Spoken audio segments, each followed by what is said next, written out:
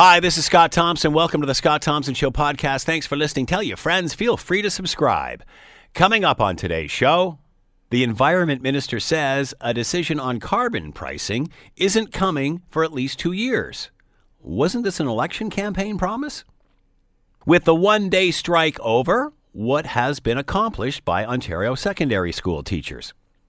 And 40 years ago, The Who played Cincinnati, and people died due to general admission seating. 40 years later, they returned to Cincinnati. It's all coming up on the Scott Thompson Show podcast. Today on the Scott Thompson Show on 900 CHML. All right, the Environment Minister says that his decision on carbon pricing isn't going to come for at least 2 years, which is surprising considering neither the province or the country are on track under this scheme to meet their official targets that they are supposed to hit. And odd again, especially since such a stink was made about this during the election campaign, specifically that the Conservatives didn't have a plan, and obviously the Liberals did, and it was involving carbon pricing. However, we're finding out that Canada's Ecofiscal Commission issued a report last week saying Canada can hit its emission targets, but only if the carbon price is quadrupled to $210 a ton in the next 10 years. And they also say that's the most economically way to get there, as opposed to forcing cleaner burning fuels or subsidies or helping Canadians buy electric cars. That costs a lot more and often a lot less clear to people than actually carbon pricing. So if you want to get and reach those targets with carbon pricing, this is how you do it. And they say $210 a ton by 2030. However, this doesn't say how to hit the target and keep yourself secure economically. And we have to remember that about this study and how we move forward in trying to solve this, because there is a transitionary period here, whether the advocates want to admit it or not. And that's, I think, where the gray area is for a lot of Canadians, and wonder what is going on and how we're going to move forward and what it will look like. Let's bring in Steve Applin, publisher of Emission Track. They monitor CO2, carbon dioxide emissions from energy use, and on the line now. Steve, thanks for the time. Much appreciated.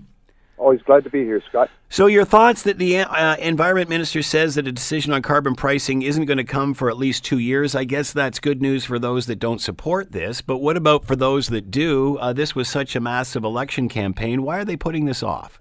I think it's just Alberta is their main problem. If they really go the carbon tax route, if they do anything close to what the Ecofiscal Commission is recommending, they're not going to be very popular in pretty big swaths of the country. So I think that they're kind of dialing it back on the carbon tax, which is kind of as you noted, it was a big part of their federal campaign, and now it looks like they're completely waffling on the issue. It's kind of surprising that they won't even consider going past 50, which does as you and I've discussed, Scott, a couple times, $50. It's 20 today, it'll be 50 in 2022. That does nothing to compel any kind of behavior. 220, which is what the Ecofiscal, or 220, what the Ecofiscal Commission is recommending, it does. The pump pricing in Hamilton today is for gasoline is about a 108. $200, 220. Carbon tax brings that up to $1.54. Now I'm starting to consider how much I'm going to drive if I'm paying that much per liter of gas. So that does have an impact. But what the federal government is now rejecting is moving past, or it appears to be considering rejecting, is moving past even 50, which doesn't move the dial at all in terms of changing behavior. Are we fooling ourselves here? Carbon pricing, everybody says that's the way to go, that's the way to go, that's the way to go. We pay a couple of cents extra for a liter of gasoline, even though it's not making a hill of beans difference. It makes us feel good. And to quote Kathleen Wynne, are we bad actors here?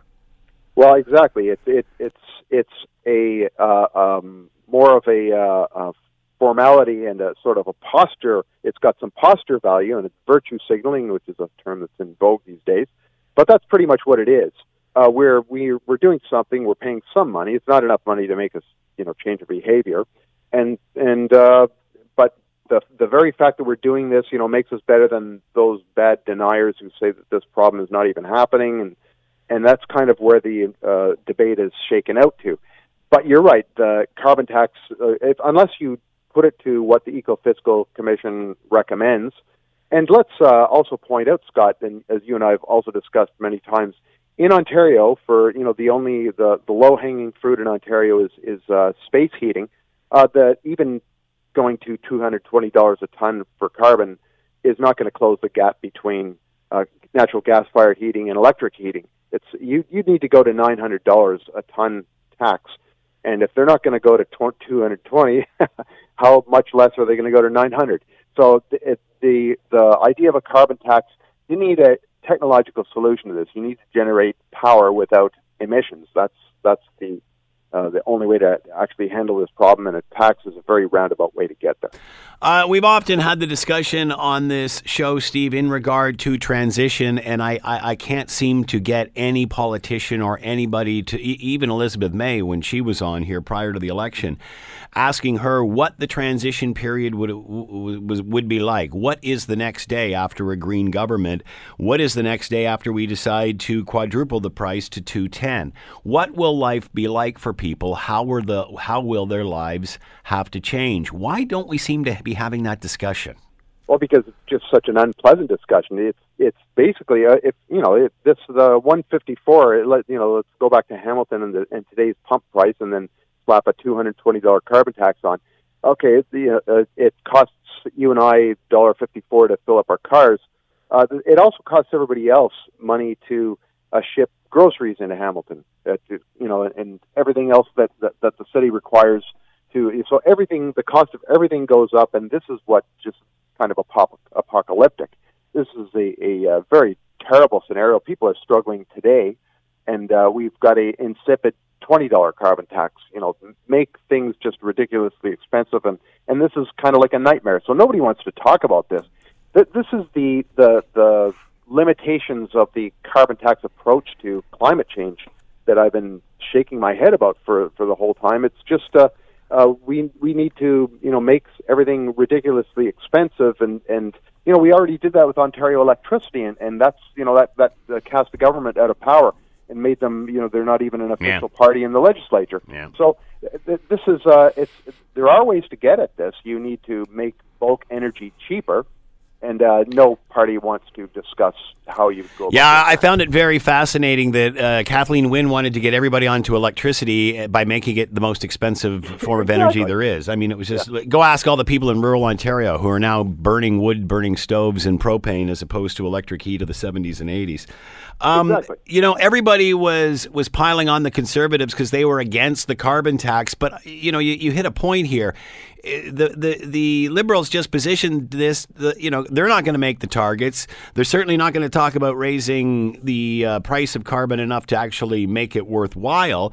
But basically, they won the election saying, "Well, we're still doing more than them," which is really just lip service and making us all feel better while we climb into our SUVs. That's all that it is. It's posturing. We're at the point in the development of this issue, of Western countries and how they're going to respond to the issue of climate change. We're in the early stage of it now. We're in some sort of some future psychologist is going to say this is the denial stage. There's the posture stage where you do ridiculous, meaningless actions like put in this small carbon tax and then pat yourself on the back in public and win elections on that basis.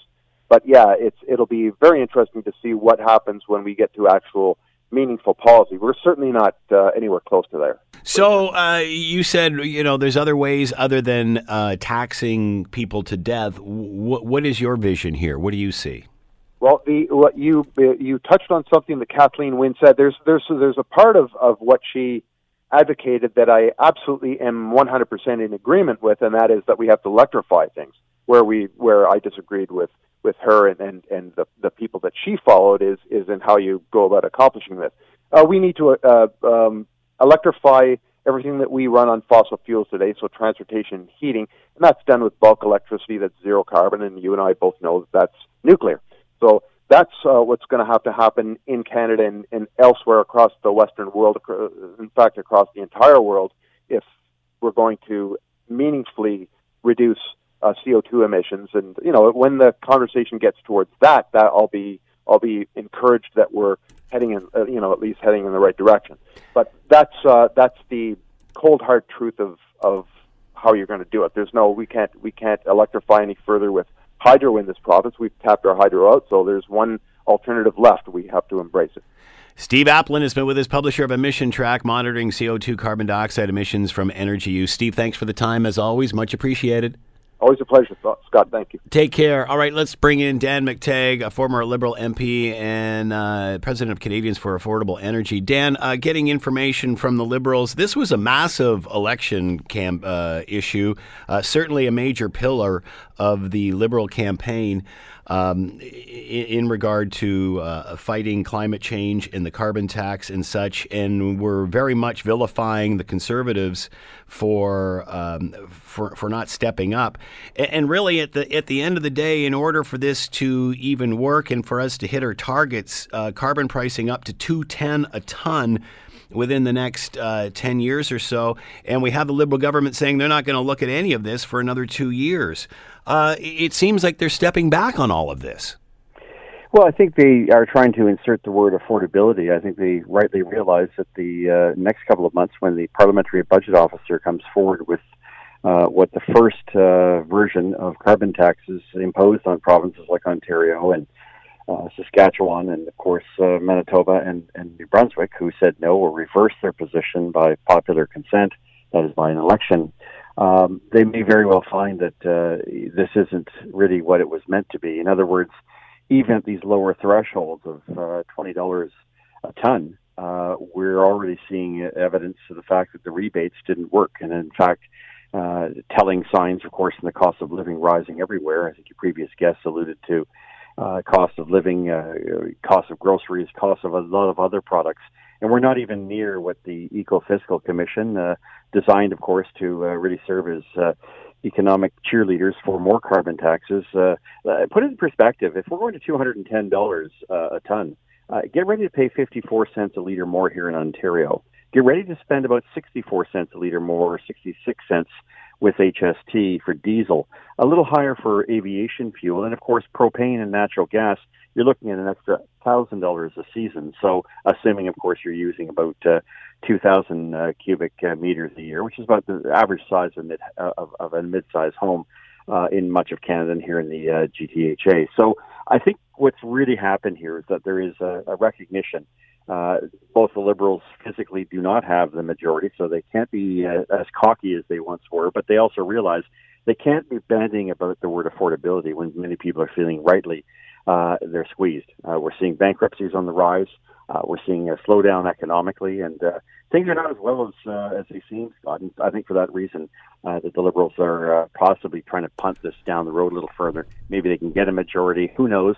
But if you're going to try to squeeze $210 or more per ton carbon tax by 2030, there's a lot of pain that's being sort of delayed. And that's been my ongoing mantra for a while, especially leading up to the last election, talking to leaders and such. Nobody seems to want to talk about how we get there or what that transition period will look like. As you said, Canada's Eco-Fiscal Commission says it's got to go to $2.10 a ton by 2030. That's to meet the target, but can we meet the target and be secure economically? No, and we can't meet the target either by this pie-in-the-sky idea of 100% electrification or zero carbon. Not only, I think others, experts you've had here before, discussed, the only way to go ahead is nuclear, and it's not new. We've been around the nuclear reactors, which were in my old riding, going back to the mid-1960s. It's one thing to have production, it's another thing to have distribution. And as we've seen with ice storms and other inclement weather, whether we like to call this because of climate change or not, the reality is that unless you have alternative forms of energy to backstop your electrical grid, you're in big, deep trouble. And the cost to electrify our entire economy is in the several trillions of dollars. So we're in no position to do anything like this. And I think sooner or later, perhaps in the next 4 or 5 years, there'll be better scientific data demonstrating that Canada can't make a difference even if it wanted to, and that Canada is in fact a carbon sink. And perhaps we'll start to have a little bit more objectivity from our scientists. And I'm not talking about pseudoscience and political scientists in the sense that they're very, very trying to push a partisan message, but that there may be competing reasons for why we're seeing different changes in the weather. Of course, we're a lot more sensitive to it now. We have a greater population, and we have the ability to detect more than just a couple of days ahead. Not often with great accuracy, but I think in the next few years, I think the debate will widen as to, really what is behind the push on this particular subject to raise prices on everybody. It seems to me that climate, issues have now gone from the sublime to the ridiculous. And when you see the kind of end of the world doomsday, almost cultist type of approach, it makes no sense. And I think that's why I think we do need the next couple of years. Perhaps the Liberals are getting a brain finally and realizing maybe we shouldn't go at this so hard. There really isn't an upside to this for Canadians. The Environment Minister, Jonathan Wilkinson, said that they're in no hurry to do this. They're going to review it in 2 years and then see where to go. He goes on to say, we're committed to review carbon pricing as we approach 2022. We plan to do that for sure. It's part of the plan. But I would say to you, carbon pricing is not the only tool in the toolbox. No. We're going to use a whole range of them to achieve this in a way that is acceptable and works for Canada. That sounds like it's something coming from another party, not the Liberals. That's what the Conservatives said during the election campaign. Yeah, regulations are going to kick in. He's also bringing in the clean fuel standard. Remember, this is, while they may not make much emphasis and realize this is really hammering consumers, they're going to find other creative ways to go after business emitters and, more importantly, go after the fuel production. They've already made it clear they're not going to change pipeline distributions in Canada. It's pretty obvious, I think, to most that they're quite willing to have the United States backfill our needs for fuel. But it looks like we're heading in other different directions as far as raising prices. The fact is, when you have a carbon tax, having an effect impacting people, driving up the cost of living, that's one thing. But if you have on top of that industrial emissions regulations, and then on top of that, a Clean Fuel Standards Act, you're talking a triple whammy of effects on an economy in a very short period of time that will have one of three effects. One, drive business out of Canada. Two, drive down the number of people working in any sector, including the technology sector. And number three, raising the price generally of cost of living for everybody. So there is no win for the Liberals, and they finally had to realize this election just wasn't about the West saying enough is enough. It's that many consumers are finally starting to say, maybe it's time that we rethink, the 2 to 3 parties out there that are coming up with very creative ways of, doing the jig and dance and song about the environment and climate, but not considering the fact that it will have no effect on how the climate changes, especially if we believe and we are real, true believers in this kind of thing. What's this going to do to stop China from building another 550 coal plants over the next 5 years? Well, that's it. We seem to be increasing it. We seem to be fighting this by province, even though we only admit like 1.6% of the world's pollution. This is absolutely insane. We should be using Canadian clean energy to try to get the world off coal and create a total global plan here, and then use the profits into research and renewable and electrification. Does that not seem like the common sense answer here? It is, but not throw the baby out with the bathwater. The United States is meeting its objectives exactly. Climate by simply going from coal to natural gas. Well, good Canadians did that 20 years ago, 30 years ago, 40 years ago. There's another aspect to this too, Scott, that I think if the federal government and the Liberals really wanted to be smart and get a lot of people back on board with them, they'd say, hey, forget this nonsense of punishing people. Why don't we use our tax base? Why don't we use our tax incentives to say, if you are a company doing the following, rather than giving you the stick on the head, we're going to give you a carrot. We're going to drop your taxes. We want to create a magnet for your type of technology such that we won't just incentivize you, we won't even tax you. If you can create those kind of leading-edge technologies, low, zero carbon, whatever you want to call it, technologies, you have an open friend and ear of the Canadian government, and we're going to make darn sure that there is no jurisdiction in the world that is more attractive to you as an innovator than right here in Canada. So, they got it really, they put the cart well before the horse here, and I think, unfortunately, it's leading a lot of us to the conclusion that the government really has no other solution than to go beat up a few consumers and hope that they can, get their friends and their allies and among those who are the opinion leaders in this country to say, well, if you don't pay a carbon tax, you're somehow a denier. Dan McTeague has been with us, former Liberal MP and president of Canadians for Affordable Energy. Dan, as always, thanks for the time. Much appreciated. Great to be here. Thanks, Scott. Cheers. 127 News on the way. You're listening to the Scott Thompson Show podcast on 900 CHML. The teacher strike one day over. Ontario secondary school teachers were out Wednesday on a one-day strike. Everything back to normal today as they continue. No chatter at this point of future walkouts or anything of that nature. We'll see what happens as things develop over the next week or so. So where are we at now? How do we move forward? Let's bring in Charles Pascal, professor of applied psychology and human development and special advisor to the Dean, University of Toronto, and with us now. Charles, thanks for the time. Much appreciated. How are you, Scott? I'm doing well. How are you? I'm on a moving train, so just like peace in our classrooms, I'm a moving target. There you go. All right. Your thoughts after the one-day strike. What's gained? What's the objective here? Well, the objective is to, let the government know that those who represent the teachers are serious, that this is a situation that has been fomented by the cuts that have already been made. I mean, one of the biggest challenges for the government is that among your listeners and the people of Ontario, everybody knows students who've been in the classroom, teachers who've been in the classroom, and the lived experience over the last number of months has seen a rise of the number of students in the classes, the lowering of the ability of teachers to adapt to the needs of more students, the loss of hundreds and hundreds of courses that students need to graduate or at least apply for colleges and universities. So the difference in this particular warning to the government is the public at large already knows who's created this. So it's a difficult situation. And I guess the other thing I would say, Scott, and this is important, the minister who needs to tone it down a little bit and show just a little more respect for the process keeps portraying the issue.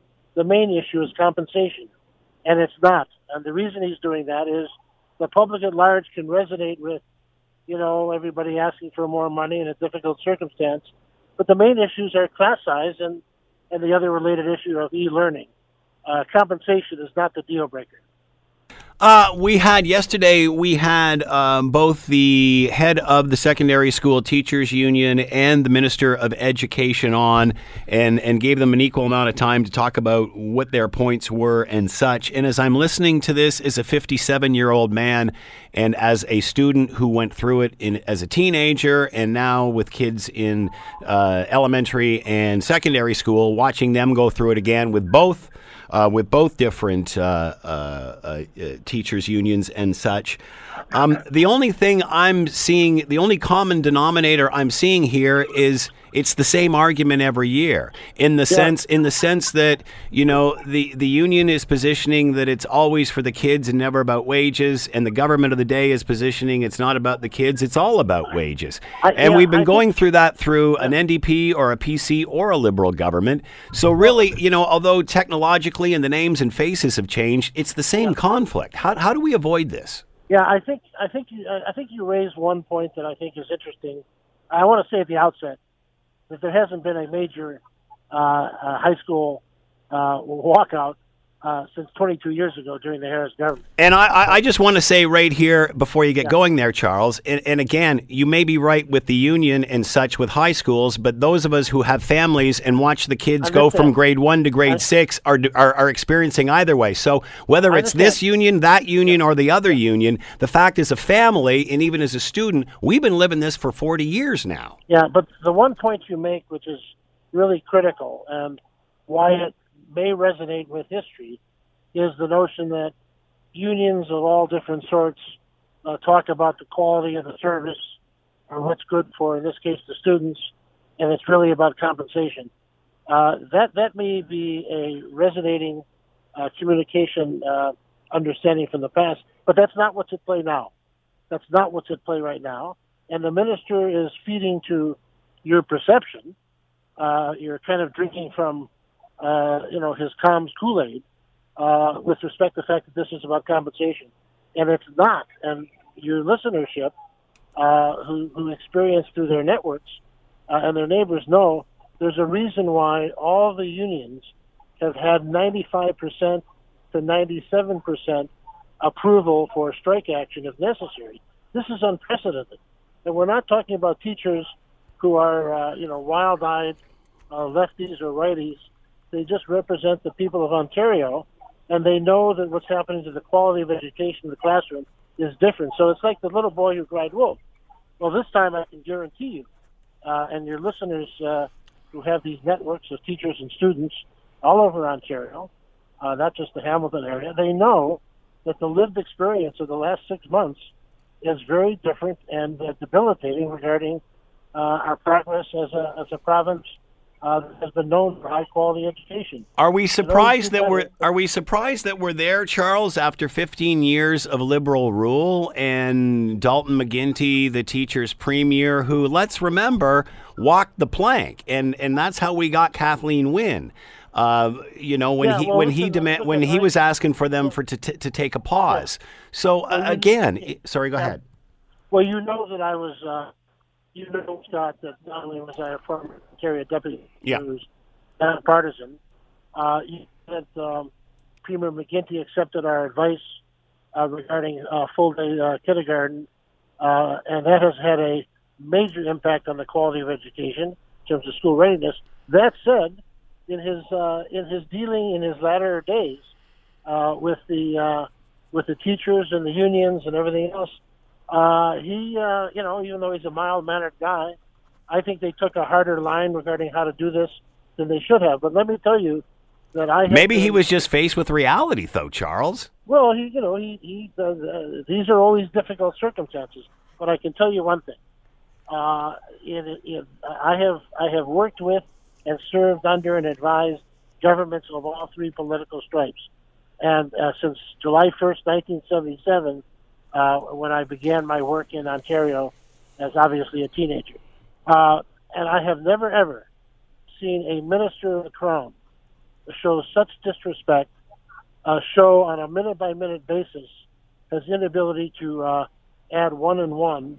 And if you added up a list of all the misinformation and fabrications of Mr. Bischoff, who represents OSSTF, and you put in his scorecard of misinformation, which equals probably close to zero, compared to this Minister of Education, it's startling. And he needs to just put away his can of kerosene, tone it down a little bit, and stop being a machine of misinformation, because that's a problem. He needs to tone it down, or he needs to be replaced. And then we have to get back to the bargaining table. I just had a professor that said that he was doing quite a good job of communicating the position of the government and trying to break this all down. I'm just, the public is caught in the middle of this, and one side says one thing and one side says another, and nobody knows who to believe, other than the sense that we all have kids, and at the end of the day, it's the parents that have to look after those kids. So I'm a professor of human development at the Ontario Institute for Study Age Education. I am a person who lives and dies by evidence. I listen, even though it's hard to listen to somebody who's talking so fast. It's hard to keep up. And the misinformation is breathtaking, just in the last 72 hours. So, it's nice that he thinks, he probably is a partisan, he's presenting the case of the government really well. Actually, he's on the left. The prof is on the left, but I digress. That's not important now. That's fine. But if you want to have the two of us on your show at the same time, I'd be delighted to have the conversation. No, Charles, obviously you're incredibly passionate about this, and you know your stuff. I mean, I don't mean any disrespect in that way. But again, I can't get past the fact that this has been going on for 40 years. And I'm asking you, is there a better way for teachers' unions and the government of the day to handle this? Because again, whether you want to identify with this specific government, over time it's been the same thing all along. And I know it's different this time in class sizes, but again, class size has been an issue through many of these negotiations over the past years. Is there a better way? Is there a better way to arrive at a conclusion, I guess is what I'm saying. We always need to look at every situation once the dust settles. We have to look at who did what, when, to whom, to see if, as you pointed out in our last couple of conversations, is there something else that could work more effectively. But I think, the moral of the story for me is we got to follow the evidence. We got to be very, very clear about how this is different from everything that's gone behind, so that we don't let history and what it was, for better or for worse, suggest that the same things are at play right now. And that's my point. I'm just following the evidence. My passion is about the need for us to continue improving quality of education in Ontario, whatever we do. That's all I live and breathe for, other than more important things with family. But when you get to a scenario, whether it's one form of government or another, whether it's those on the left, the center, or the right, and we all seem to end up in the same place or the threat of the same place, I don't know. I mean, like I had the education minister, or sorry, not the education minister, the second, Harvey Bischoff on, and he said, well, they're all out to raid the education system, which, I just find that aggressive. I think, I'm critical of politicians. I'm the first one to say that, whatever the political stripe. But I'm thinking at the end, everyone's trying to do the right thing here. To me, it just sounds like each one, each government of the day is having to endure the same thing, except now it's even worse. Scott, I know we're running out of time, but I can't let it hang that this government is trying to do the right thing. We don't have time to talk about the environment, social services, education, and how evidence doesn't matter. The Auditor General's report regarding the nature of the double counting and the double talking on the government's climate change is just a proxy for a whole bunch of things, which has been the dumbing down of public services in Ontario. And there's a way of spending less money. There's a way of reinvesting.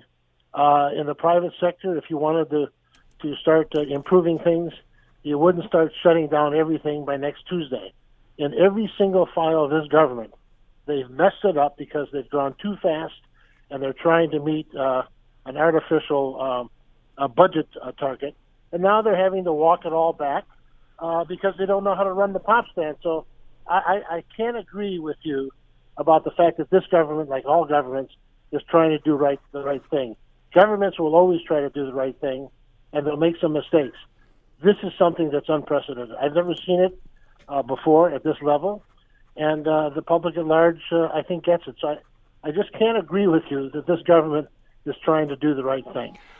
Should the unions be more tempered in how they address this all, in the way they handled Dalton McGuinty, in the way we've handled these last scenarios? Let's just forget for a moment. Previous governments and Dalton McGuinty. My favorite premier of all time, I'm absolutely unabashed about saying, is William Grenville Davis, who lives on Main Street in Brampton. He understood how to do the right thing. He made a few mistakes here and there. I would agree. But he's committed to a better future for the many rather than the few. And this particular government, it's unprecedented. It's just unprecedented regarding their inability to basically follow the evidence. It is an evidence-free zone that's been created in Queen's Park. So the passion you're hearing from me is somebody who, for many, many years in Ontario, since July 1st, 1977, everything I've done, along with the thousands and thousands of other teachers and experts and parents and teachers, has tried to bring Ontario into the prime spotlight of education in the global context. And we've done really, really well. We've got a lot more to do.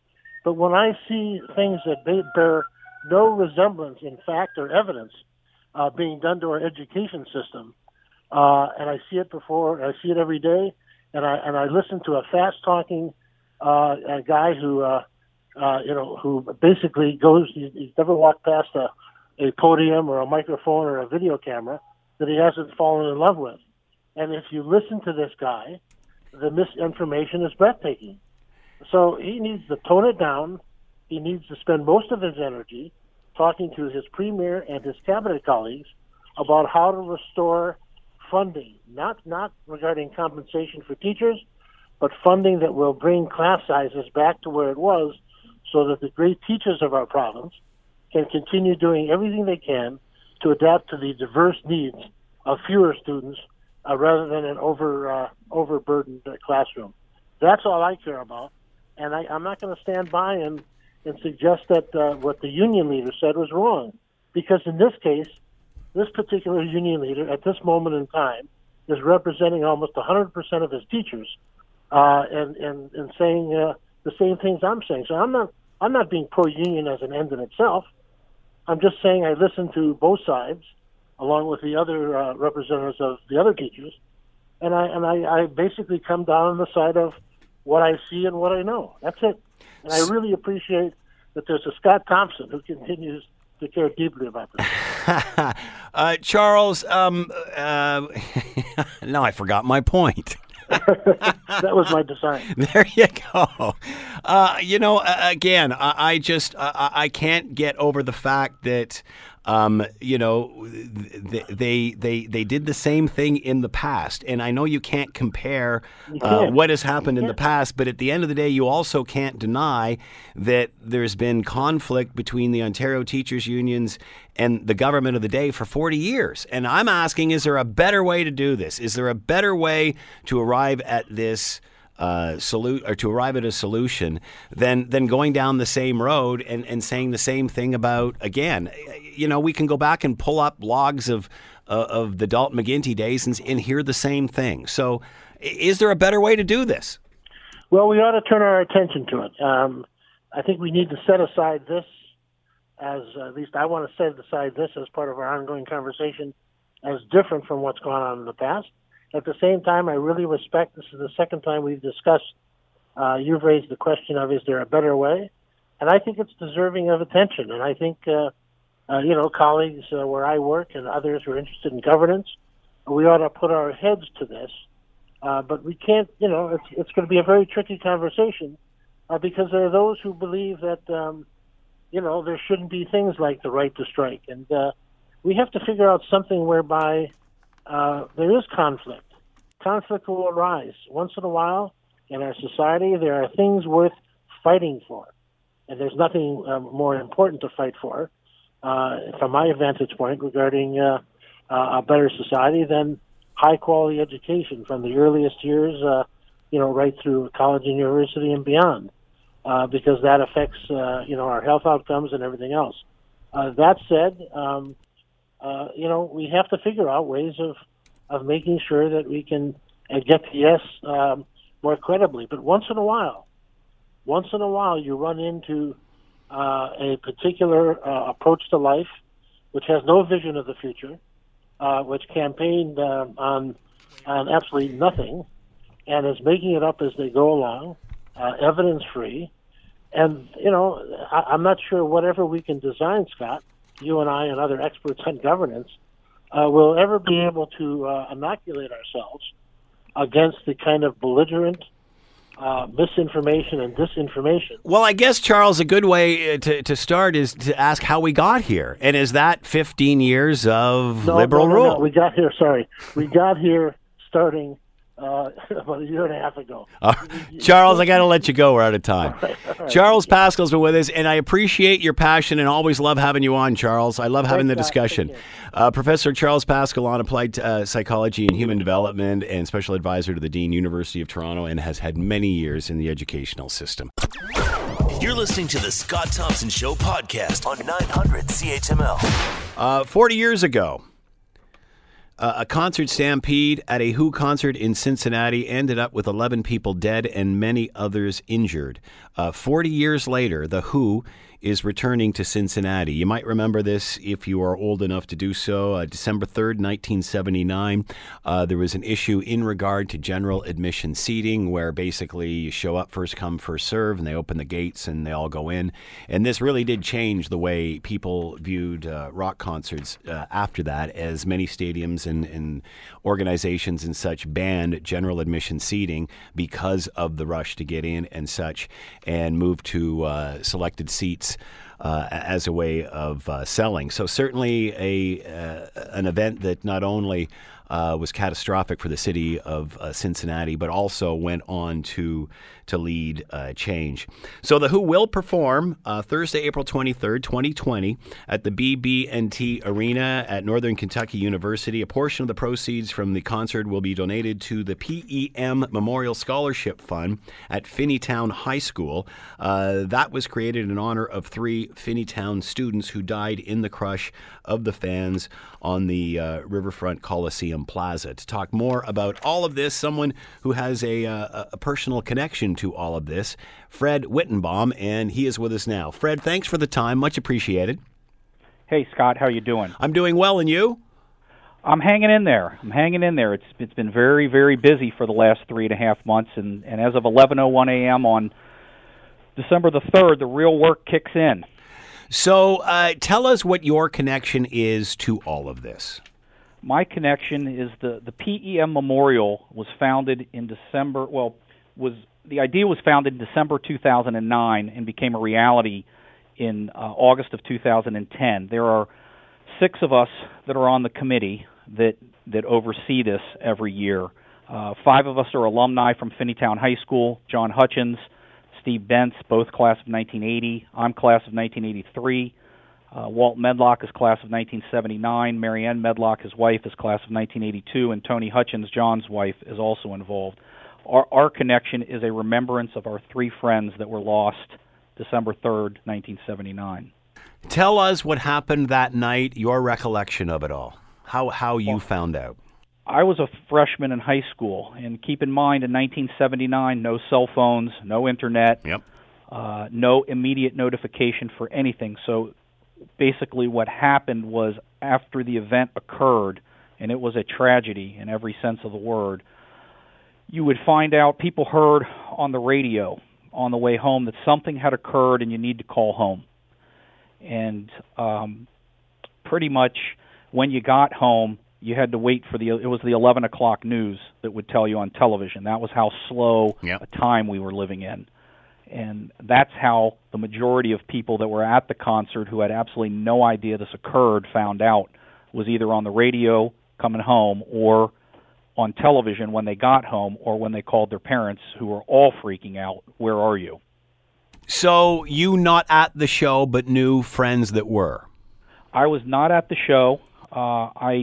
Yes, I knew a lot of people that were down there that night. The Who, biggest rock band in the world in 1979, was huge in our high school. We probably had anywhere from 50 to 150 classmates down there that night. Our whole high school was 450 to 500 people. We were very disproportionately represented, unfortunately, with the loss of these 3 friends. But it was very important that we come together as a community to memorialize them, not relive it, remember them, and pay it forward with 3 scholarships each year, of which we've done 27 to date. We'll do 28, 29, and 30 in 2020.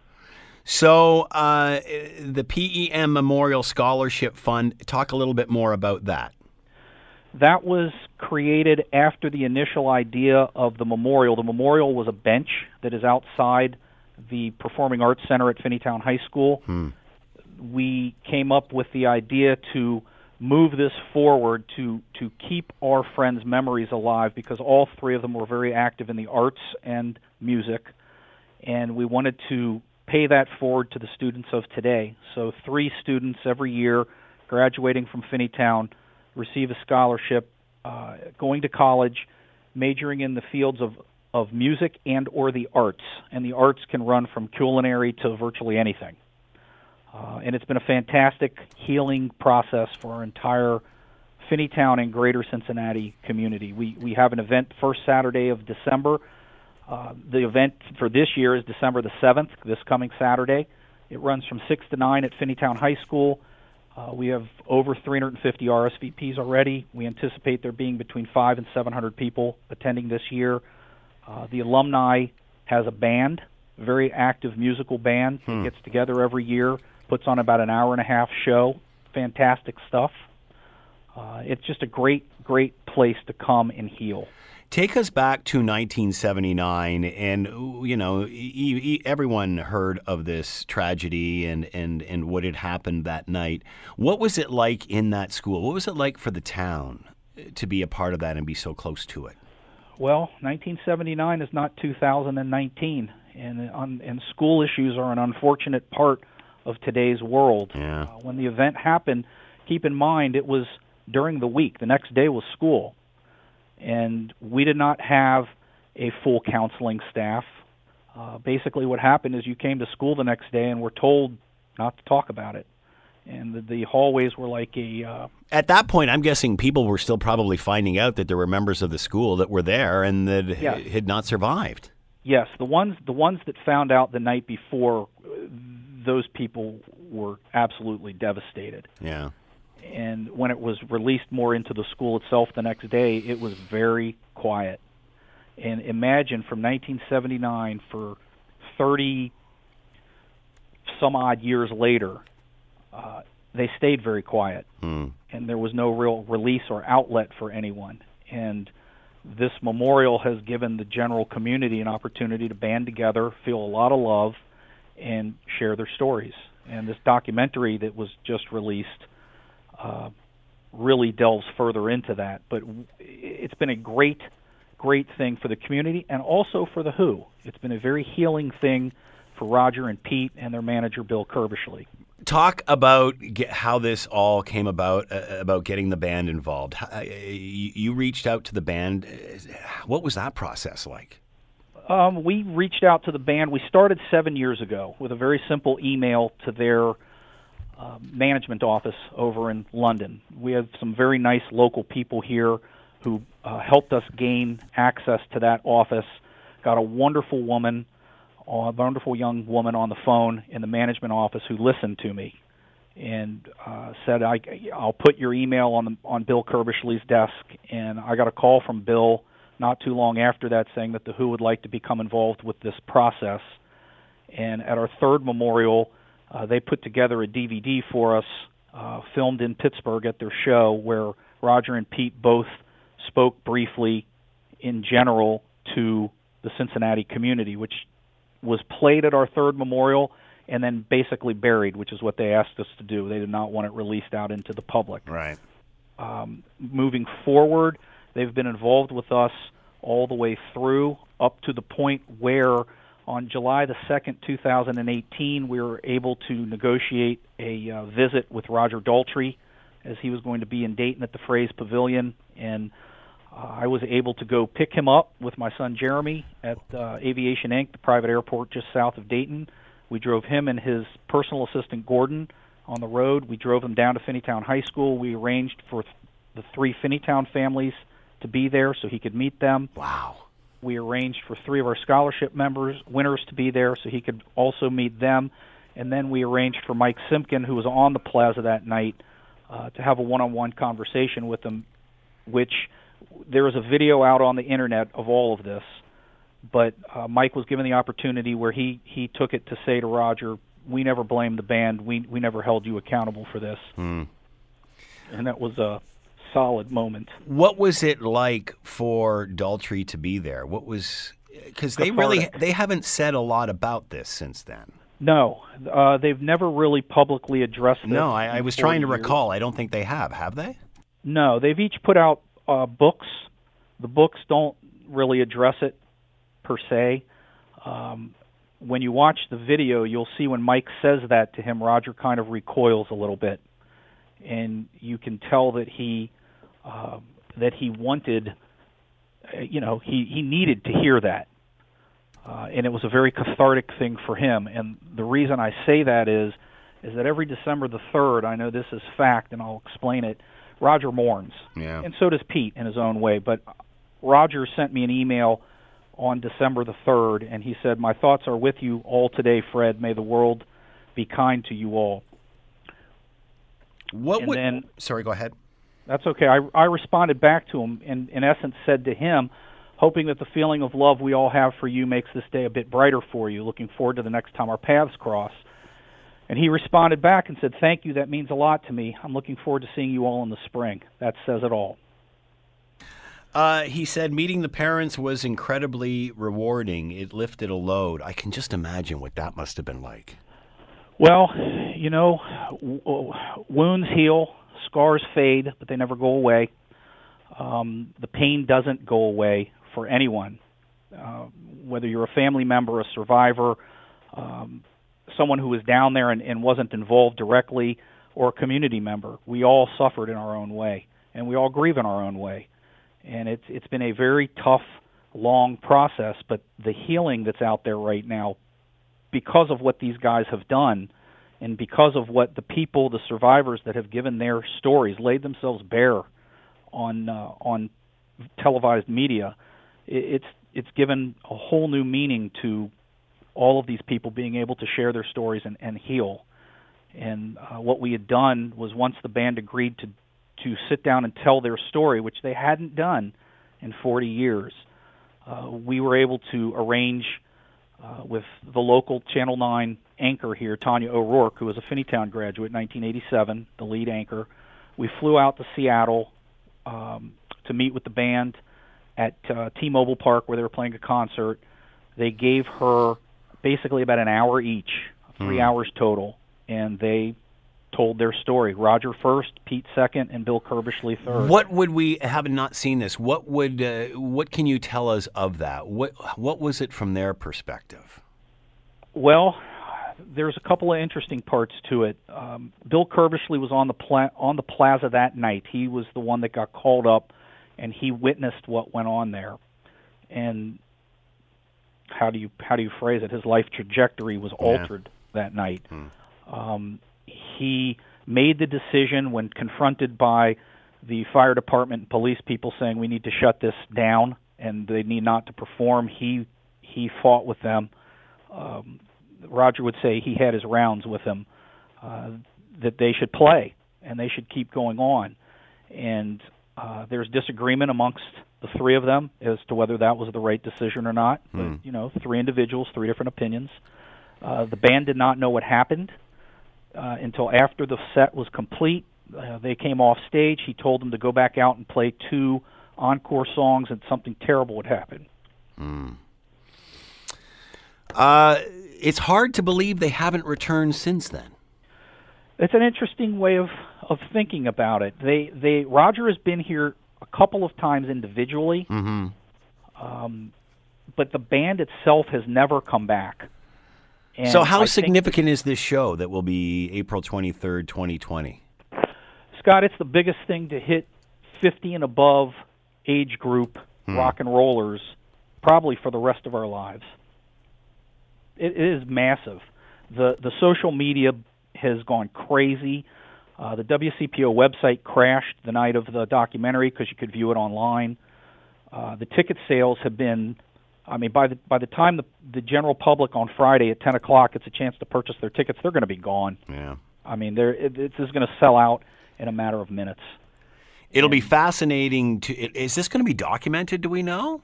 It is going to be documented. Yeah, that's good. Yes. It'll be fascinating to see. To be. It'll be fascinating to see the response and how they address it if they do on stage. Well, it's going to be very, very different than a normal concert because I think personally you're going to hear the band talking a lot to the fans and to the families, and it's going to be a much more conversant type of a situation than a normal concert where a band would just come out and play their music and go on their way. Are there people that are feeling negative about this? Are there people that are saying, yeah, you know what, this shouldn't happen? Well, you're always going to have some internet trolls here and there, but I haven't seen anything negative about this at all. Nothing. And my social media has been inundated with this for the last 3 days, with thousands and thousands and thousands of comments, and not one negative comment that I've seen. it's everybody wants these guys to come back. My post that night was very simple. They're coming. Excuse me. They're coming home. Wow. I'm getting goosebumps just listening to this story. Fred Wittenbaum has been with us, member of the PEM Memorial Finneytown High School alumni in Cincinnati, in honor of everything that happened way back when, December 3rd, 1979. A series of 3 scholarships have been created. Roger Daltrey also making an appearance to address all of this, and now coming full circle with a concert Thursday, April 23rd, 2020 at the BB&T Arena at Northern Kentucky University. What an incredible story, Fred. I just can imagine the emotion that's going to be flowing through the town that night. And congratulations and great work in your part in trying to make all of this happen. It certainly says something about the people at Finneytown, that's for sure. Good luck. Congratulations. Thank you, sir. You guys have a great day. I appreciate it. You too. The Scott Thompson Show, weekdays from noon to 3 on 900 CHML. This is the Scott Thompson Podcast, available on Apple Podcast and Google Podcast or wherever you get yours. And don't forget to subscribe, rate, and review so you don't miss a thing. I'm Scott Thompson, and thanks for listening.